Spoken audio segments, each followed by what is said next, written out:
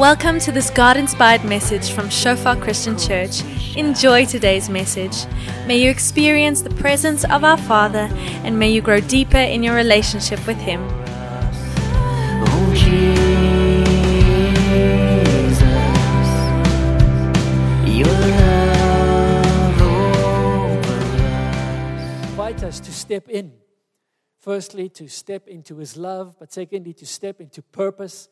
And spoke about those two elements at length last week, and the message should be available on our podcast, on whichever your favorite podcasting platform is. You should be able to find it there.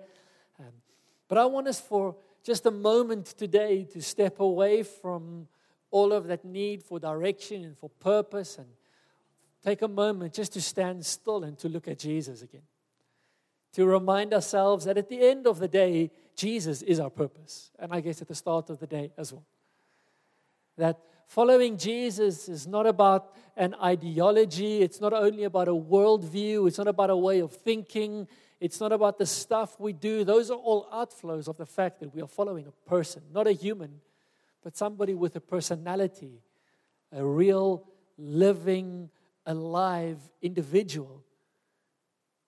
And looking to Him and following Him, and all of the things we do flow out of knowing Him and loving Him. And so for today, I want us just to take a moment to just cast our eyes upon Jesus again. We see a great example of somebody who had a similar type of need, a desire in John chapter 3. His name is Nicodemus, and it's a well-known passage, and most of us who've been following Jesus for a while, we've probably heard this passage a number of times, read this passage, had people preach on this passage, but it remains true for us as we read these words again. So there was a man named Nicodemus. He was a Jewish religious leader, and he was a Pharisee. A Pharisee was a specific type of Jewish religious leader. He was part of sort of the core leadership team. He was trained in theology. And he comes to Jesus after dark one evening. A lot of scholars believe that he came after dark. He came at night because he didn't want to be seen coming to Jesus.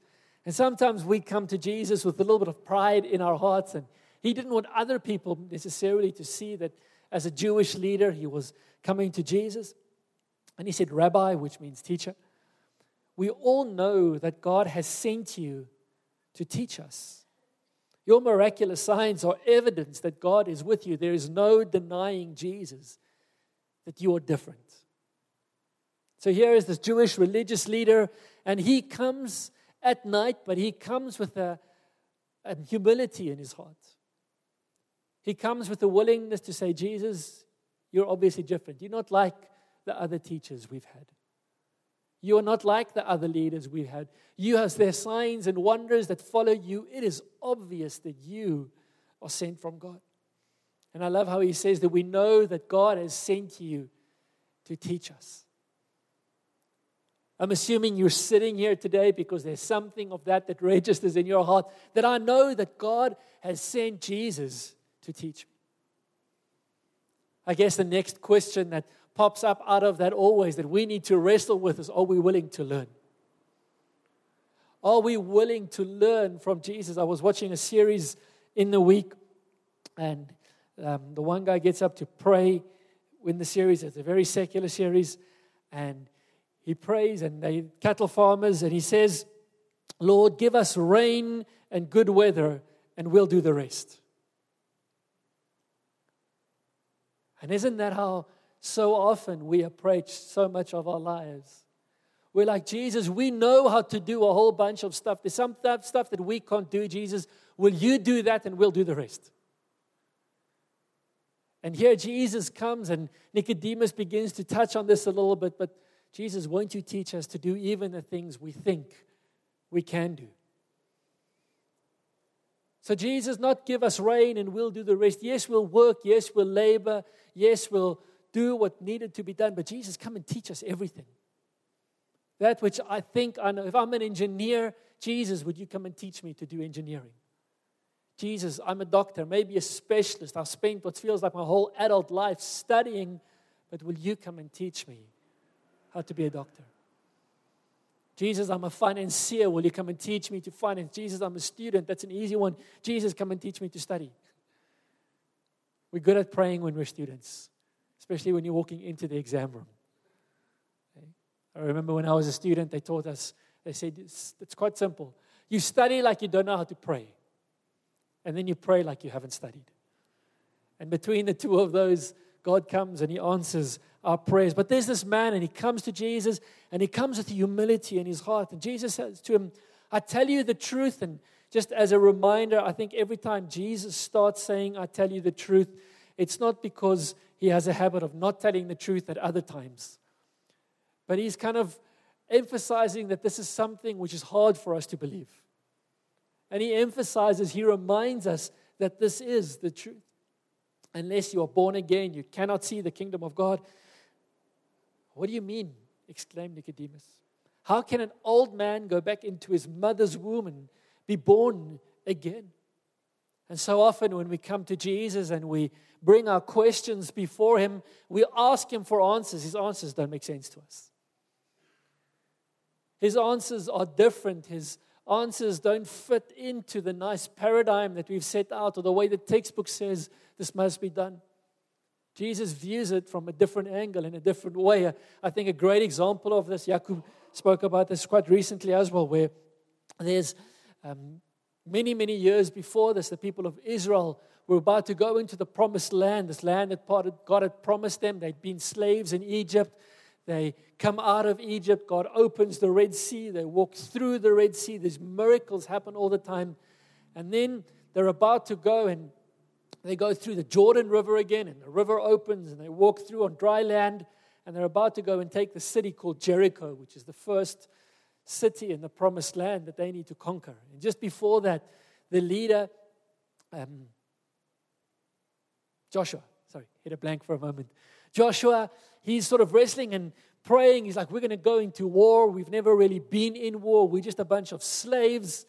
And he's sort of wrestling through this, praying by himself, and he sees this big warrior person appear in front of him. And I can imagine in his heart, he's like, hey, this could be really good.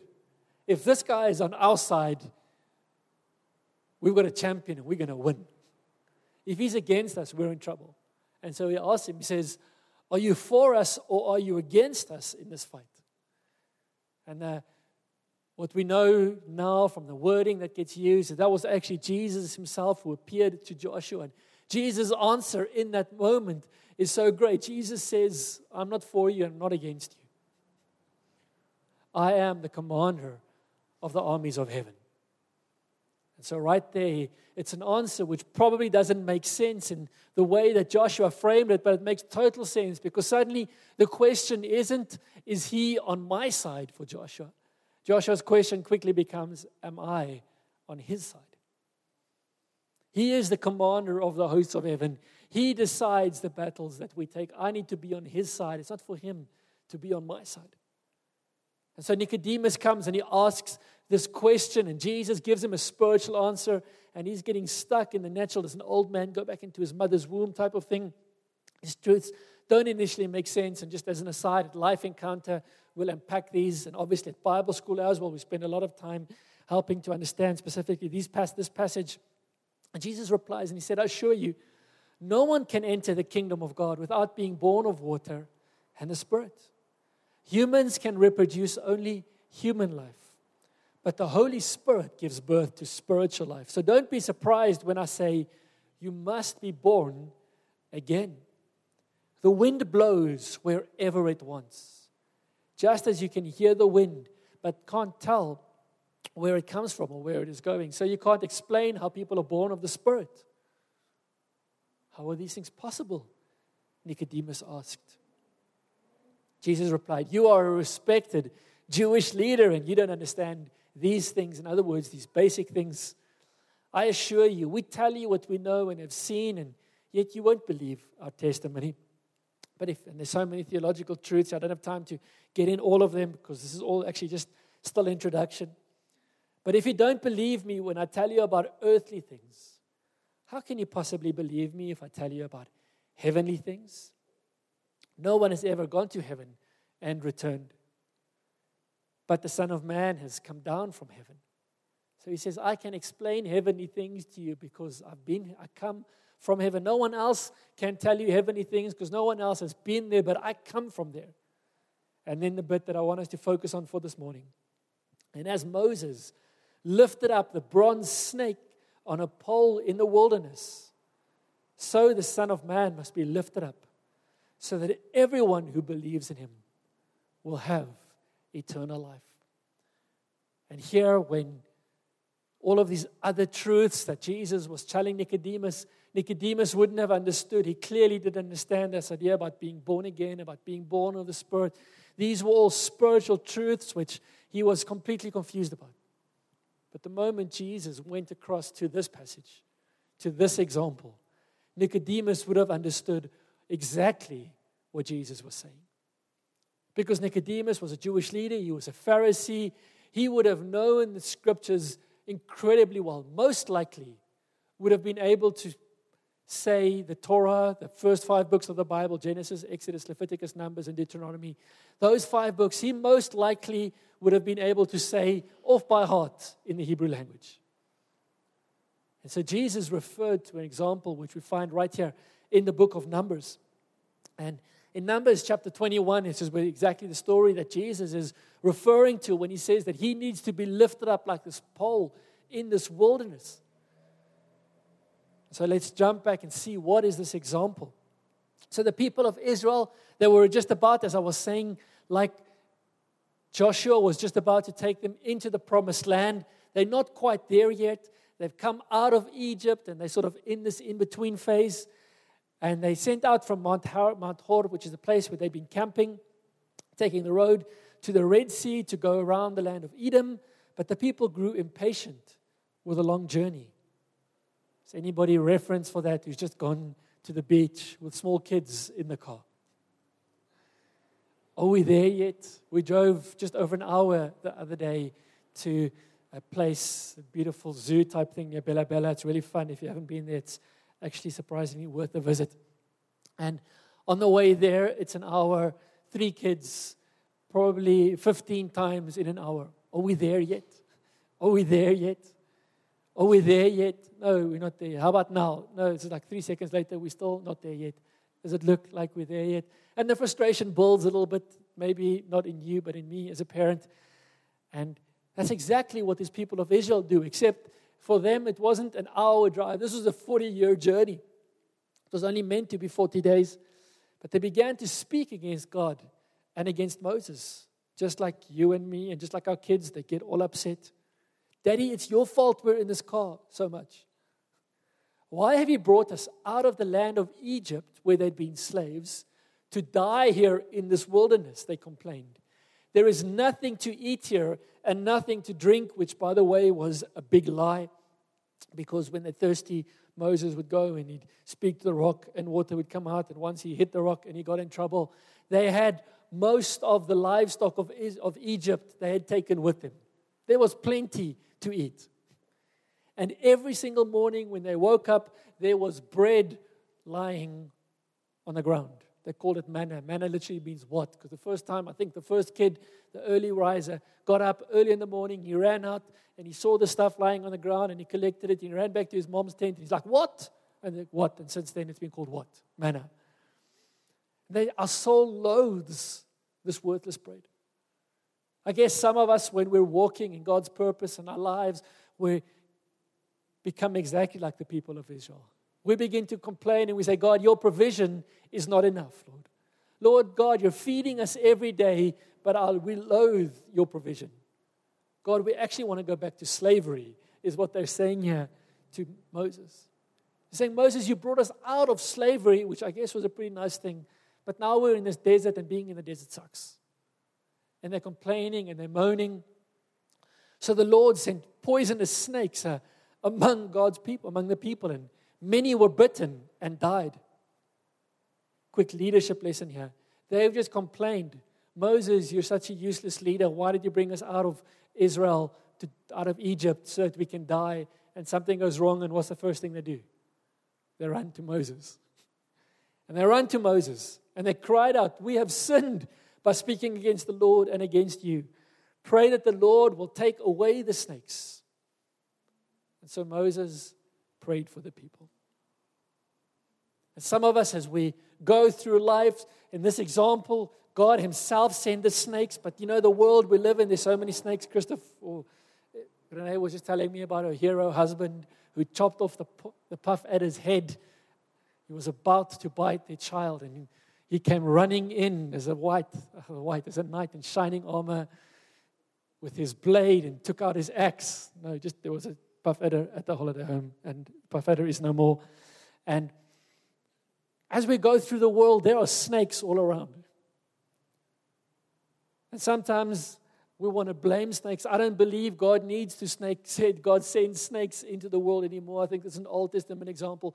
I do think there are more than enough real-life snakes in our lives. Snakes of depression and anxiety and cancer, and snakes of broken marriages, and snakes of hurt, and snakes of poverty. So many snakes and addictions that bite us as we go through life. Maybe if you look back over 2022, there was a snake or two that bit you. There's a wound that is festering. There is something that went wrong. For some of us, it's 10 years ago or 15 years ago, and there's this wound that we've been carrying with us, this thing that happened. We were bitten. Maybe something a parent did or a parent didn't do, or a school teacher. It's amazing how often we speak to people still today in their 30s or their 40s, and they can remember not very much from school. They definitely don't remember any algebra, but they do remember that one line a teacher told them about, you will never amount to anything. If you ever become something, I will eat my hat. I don't know why teachers always used to say that. Eat their hat. But these wounds, these snakes that bite us as we go through life, this financial snake as we made a bad financial decision. It's something that came and bit us, and this wound is there, and it's eating us up. And so Moses prays for the people, and Jesus, the Father, speaks to him and says, make a replica of a poisonous snake and attach it to a pole. All who are bitten will live if they simply look at it. So Moses made a snake out of bronze and attached it to a pole, and then anyone who was bitten by a snake could look at the bronze snake and be healed. And this is one of those crazy stories that don't make sense to our natural selves, but many of us have just come back from being on holiday. Some of us perhaps were camping. We've been camping.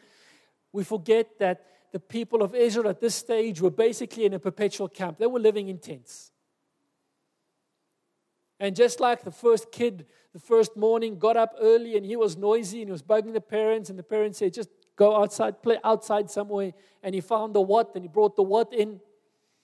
They're living in these tents right next to one another. And you can imagine the snakes are there and they're in the tent. And eventually someone steps out of a tent, and Christoph isn't there to chop off the snake's head with his spade.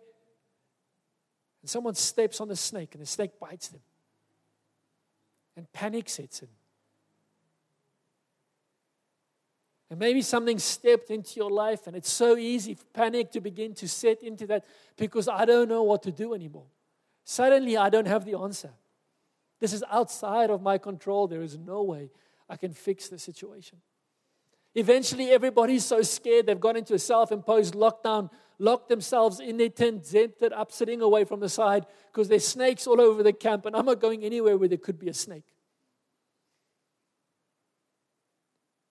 And Moses says, hey guys, don't worry. And this logistics kind of, my mind always tries to figure this out a little bit. We've got about 3 million people in a camp. That's a big township, staying in tents. And Moses somehow makes this bronze serpent, I don't know how big it was, and he puts it up on a pole so that everyone can see this pole. I wonder how high that pole was. Can I just quickly interrupt myself here? It's amazing, maybe you, not me, definitely, how we think, sort of, I guess, in our pride, that we are more clever, maybe perhaps more evolved than generations that went before us.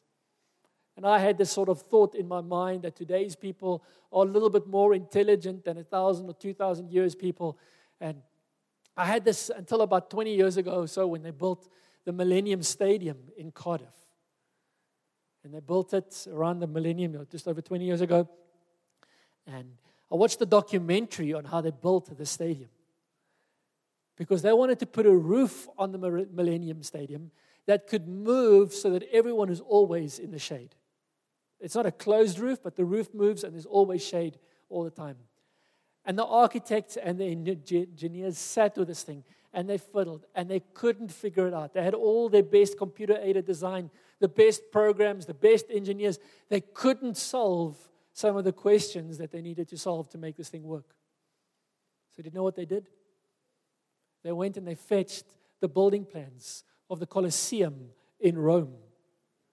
Because the Colosseum in Rome had a roof on it that could move so that everyone was always in shade. No computers, no fancy computer-aided design, no modern calculators and computers. They figured out how to solve this thing that we can't. And then I began to realize they built, probably the Egyptians, these Israelites that we're talking about now, built the pyramids. We still don't know how they built the pyramids. And so sometimes when we read these, it's easy to think that these people weren't quite as clever as they were, perhaps, maybe, just maybe, a little bit more intelligent than you and me sitting here. And so Moses finds a way to put this pole up really high. I don't know high. But high enough so that you don't have to work too hard to find it if you've been bitten by a snake. And then news goes out. If you've been bitten by a snake, just look up at the pole and you'll be okay. I don't know about you. I'm sitting in my tent. Someone shouts from the tent next door, hey, they heard Moses has put a snake on a pole. If the snake bites you, look at the snake on the pole. I'm staying in my tent. I'm not running out of my tent just quite yet. Maybe I'm opening up the zip in my tent and I'm looking out. Okay, I can see where the snake is because that's a really high pole, Moses. I don't quite know how you did that, but well done.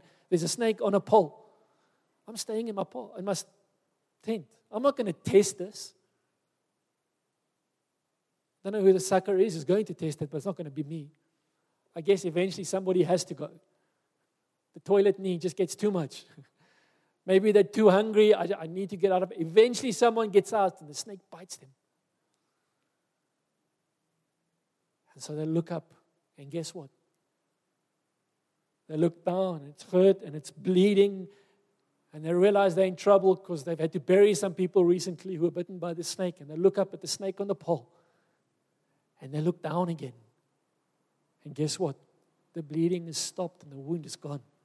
Don't know how it works. Don't know why it should work, except it does. Our medical profession still today believes it works because they all put a big snake as their badge on a pole. There's something about this moment. And Nicodemus understood this. And so Jesus comes and Jesus says, I need to become a snake on a pole. Because there are snakes all over that are biting people. And just like Moses lifted up that serpent in the wilderness, so that whoever looks at the pole will live when they're bitten by a snake, I'm going to be lifted up. And just like the people of Israel were bitten by a snake, when I'm lifted up, if you just look at the pole, you're going to be okay. And the problem is most of us, we're still sitting in our tents and we're like, there's no ways I'm testing this. Because there's some more snakes out there. I'm staying here where it's safe. I'm staying here where I'm okay. I'm staying here where I'm not going to get damaged. And yet outside, Jesus is saying, you can live. You can get out of your self-imposed prison. You can get out of your brokenness.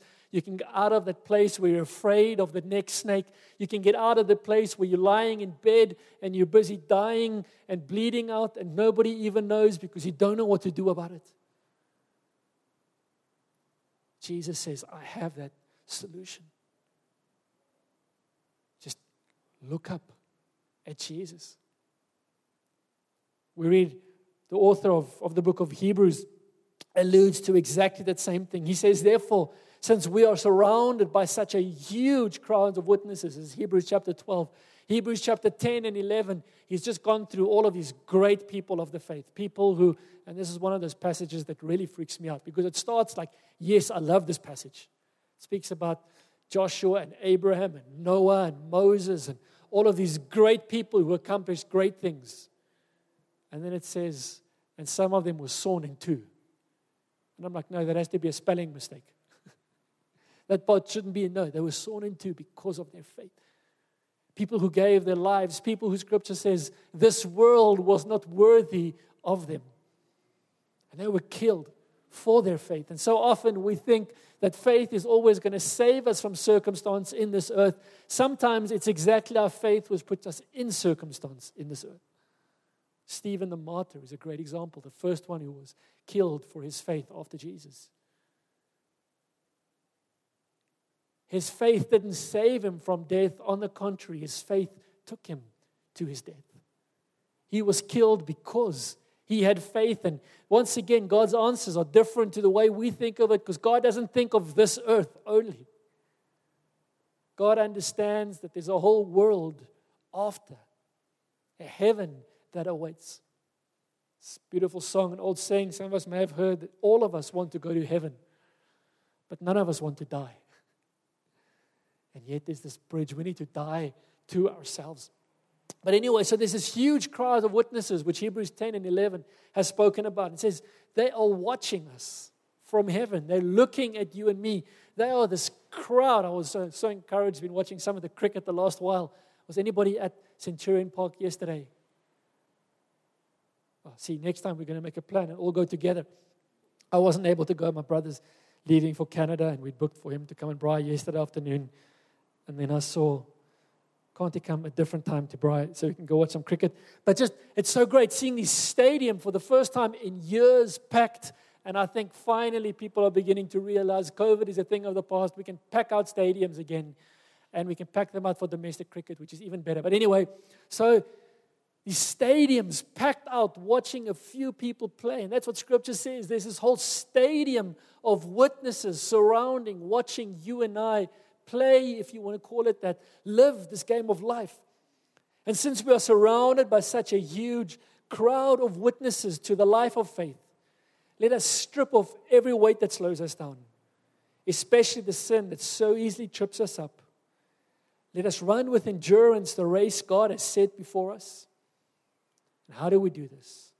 We do this by keeping our eyes on Jesus, the champion who initiates and perfects our faith.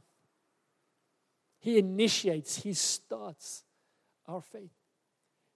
Our faith begins by us looking to Jesus. Sometimes we think faith is something that we must do. I must just have more faith. Let me give you some quick release.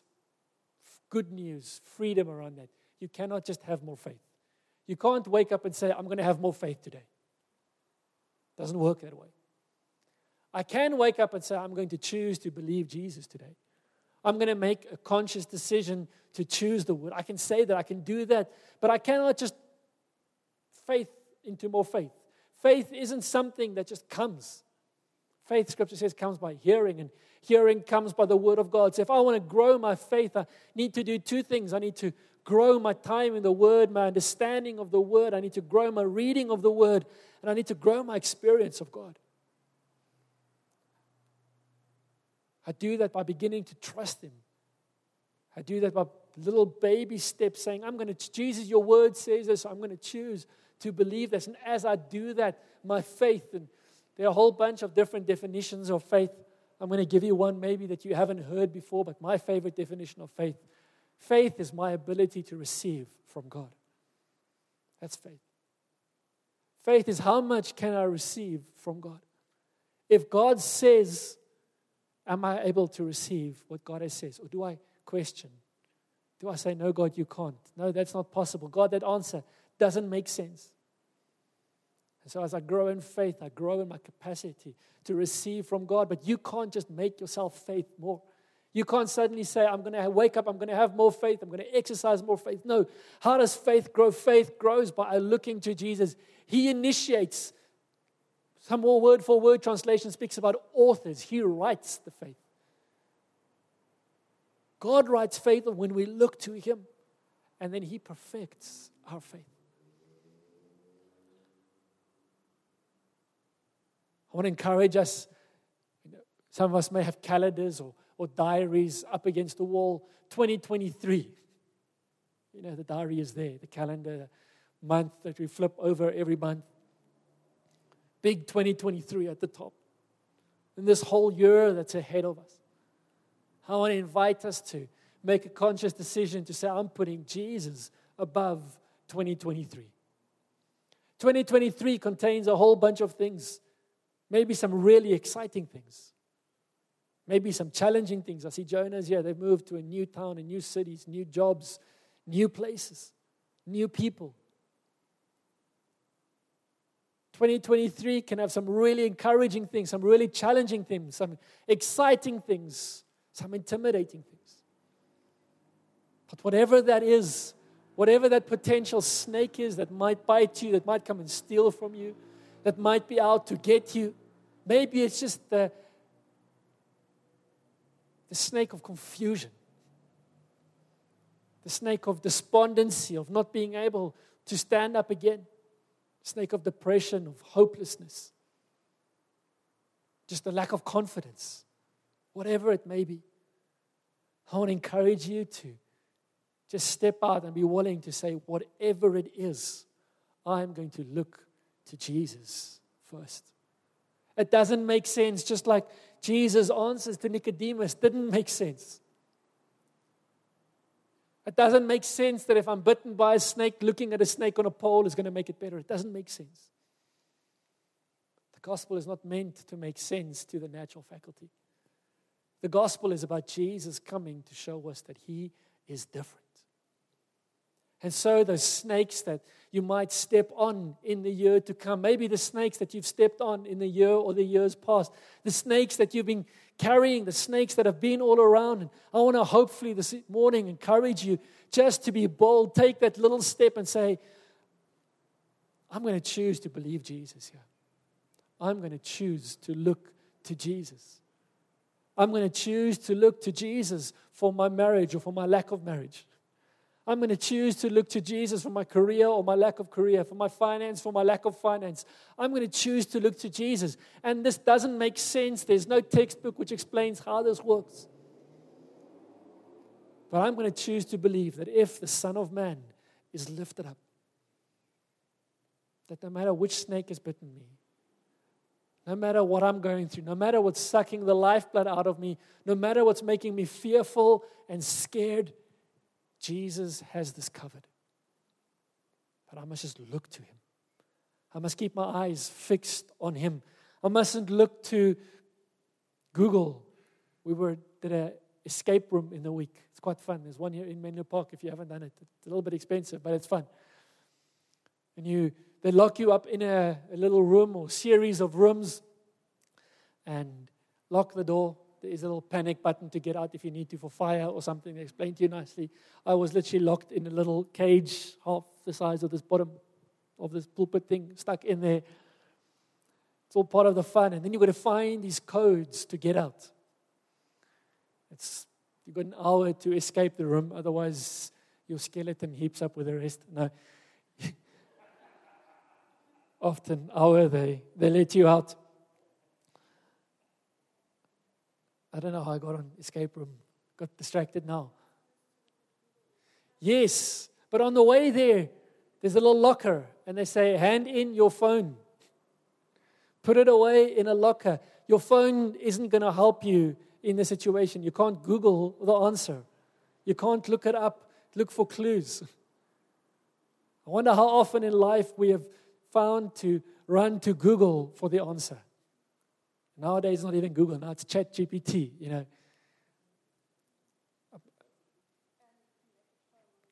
You can make anything. I wrote a little poem. I posted it on Facebook. I said, ChatGPT. I said, write me a poem about load shedding in South Africa. And I wrote me a poem about load shedding in South Africa. And then I wanted to test this thing. Here's a confession. It's not a testimony, but I am impressed by it. Because it came out sort of middle December, and Christmas was coming up. And I said, ChatGPT, I need a sermon for Christmas on Sunday. And then it was actually a pretty decent sermon. I didn't preach it. And I realized it was actually, there was actually sort of gospel message in it. It was actually this could actually work. And I wanted to screenshot it and send it to some of the other pastors and say, hey guys, look, life is easy now. And I messed up the screenshot because I didn't copy the whole thing, whatever. So I went back to ChatGPT. I said, ChatGPT, I need a sermon for Christmas on Sunday. And it wrote me another sermon. It was like a different sermon. And I was like, wait, this is pretty cool. Can you work in some Old Testament prophecy? And then I worked in some prophecies from Isaiah. I was like, that's cool. Can you flesh this out a bit? And kind of the first one, it was just like bullet points, and then kind of it gives you word for word. You can just read it. The whole thing is crazy. But it's so easy for us to want to run to computers and technology and encyclopedias and ChatGPT or whatever. Give me the answer. I wonder how often we're willing to stop back and say, Jesus, will you answer? Jesus, I'm wrestling here, and there might be a good answer on Google. It might be the answer but I'm actually going to choose to ask you first. I remember when I studied healing, the guy who had done a lot of work and research and had taught about it and gave me a set of tapes that he taught at some Bible schools around it and some books around it. And he tells the story, which always stuck with me, about his wife, who one day he came home and she was sitting with 2 pills on the coffee table. And he asked her, what are you doing? She said, I've got a headache. He says, the pills are on the coffee table. She says, I know. I'm giving Jesus the first chance to heal me. And I love that approach. I love that she was willing to say, Jesus, I know these pills will probably help. But I'm going to ask you first. I'm not going to be stupid and have a headache for the rest of my life because I'm too stubborn to drink a pill. But Jesus, I want to choose to believe that you can heal this headache. So God, I'm going to take a moment and ask you first to answer. Before I ask Google or ChatGPT, GPT, or whatever the next iterations. Apparently they do art now as well on AI. And my sister-in-law is an artist, and she's like amazed at the depth of art that computers can generate. And you tell it you need a picture about something, and it makes you a picture about something. It's really crazy. But what are we running to? What are we looking to first? In 2023, the challenges we're going through, the answer might not be in the next book or the next article or the next blog post or the next podcast. Maybe the answer is simply by saying, Jesus, only you can solve this. And just to be clear, his solving might be, I want you to read this book. His solving might be that he sends somebody across your path who has the answer. It might be that he speaks to you divinely. It might be that he speaks through a person. The question is, who am I looking to as the source when the snakes bite me? When the snakes running outside all around, am I too afraid to go out, or am I confident that I can live my life? Because guess what? Some of us lose this over time. Life is meant to be lived. Life is not meant to be bound up in fear. Life is not meant to be locked away in a tent because there's snakes outside. Jesus says we will trample on serpents and scorpions and over all the powers of the enemy, and nothing will by any means harm us. How many of us are living by fear? Scripture says anyone who fears has not been made perfect in love. There is no fear in God's love. I'm not saying be reckless. I'm not saying be stupid. Moenie onverskillig wees nie. Obviously, wear your seatbelt when you're in your car. Don't drive 200. Don't be ridiculous, but don't be so bound that we can't live anymore. Life is meant to be lived. And the key to living it is to keep our eyes fixed on Jesus. And then everything we do, everything we say, all of our purpose, all of our plans, all of it flows out of it because I'm looking to Jesus and He's writing faith on me. He's writing faith on me about this little mole snake which can't do damage anyway, but I'm still afraid of it. And who knows? Maybe one day I'll be able to walk past the black mamba and be okay. Because Jesus is stronger than my black mamba. My biggest fear, my biggest worry, my biggest concern, my biggest hurt, my biggest pain. Maybe, just maybe, Jesus is bigger and stronger and mightier than whatever this world holds. And as we look to Him, we keep our eyes fixed on Him. Whatever 2023, your 2023 calendar has got a lot of dates in it. A lot of appointments that maybe you don't even know about yet. Maybe some really bad days, maybe some really good days. Maybe some exciting days, maybe some days where you wake up and you're just like, today is just not my day. Those days are going to happen in 2023. But above all of that, let's learn the discipline of looking to Jesus. Can we stand? I'd love to pray for us this morning.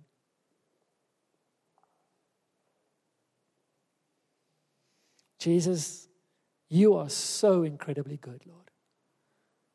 And Lord, even if so much of the gospel, so much of these stories, Lord, so much of what you share with us, we feel like Nicodemus, and we're like, Lord, how is this possible? This doesn't make sense, Lord.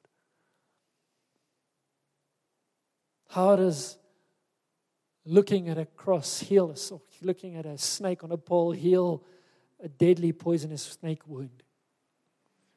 Lord, how does looking at the cross where you died solve my confusion in my marriage and my struggles with my child?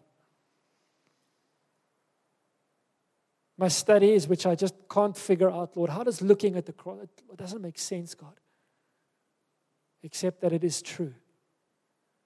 So, God, we choose to believe your truth, Lord. For every decision, for every challenge, for all of the confusion that we may have, Lord, we just choose to look at you and say, let your way lead and guide us. Maybe you're here this morning and there are specific areas where you know that you need to look to Jesus, and it's hard for you maybe to look to Jesus, or maybe you just haven't looked to him yet. Maybe you've tried, it's a struggle. Don't you want to take a moment and just recommit in your heart to keep the cross of Jesus above whatever that thing may be? Whatever the wound may be, whatever the challenge and the opportunity may be. To say, Jesus, you were lifted up like that serpent in the wilderness, and I'm going to look to you. Over my fear and my heartache, my disappointment, my depression, my confusion, my financial woes, my bad decisions, my failed friendships and relationships, whatever it may be, my physical health. I'm looking to you, Jesus. Would you come and write faith on my heart? Would you come and initiate and perfect faith, Lord?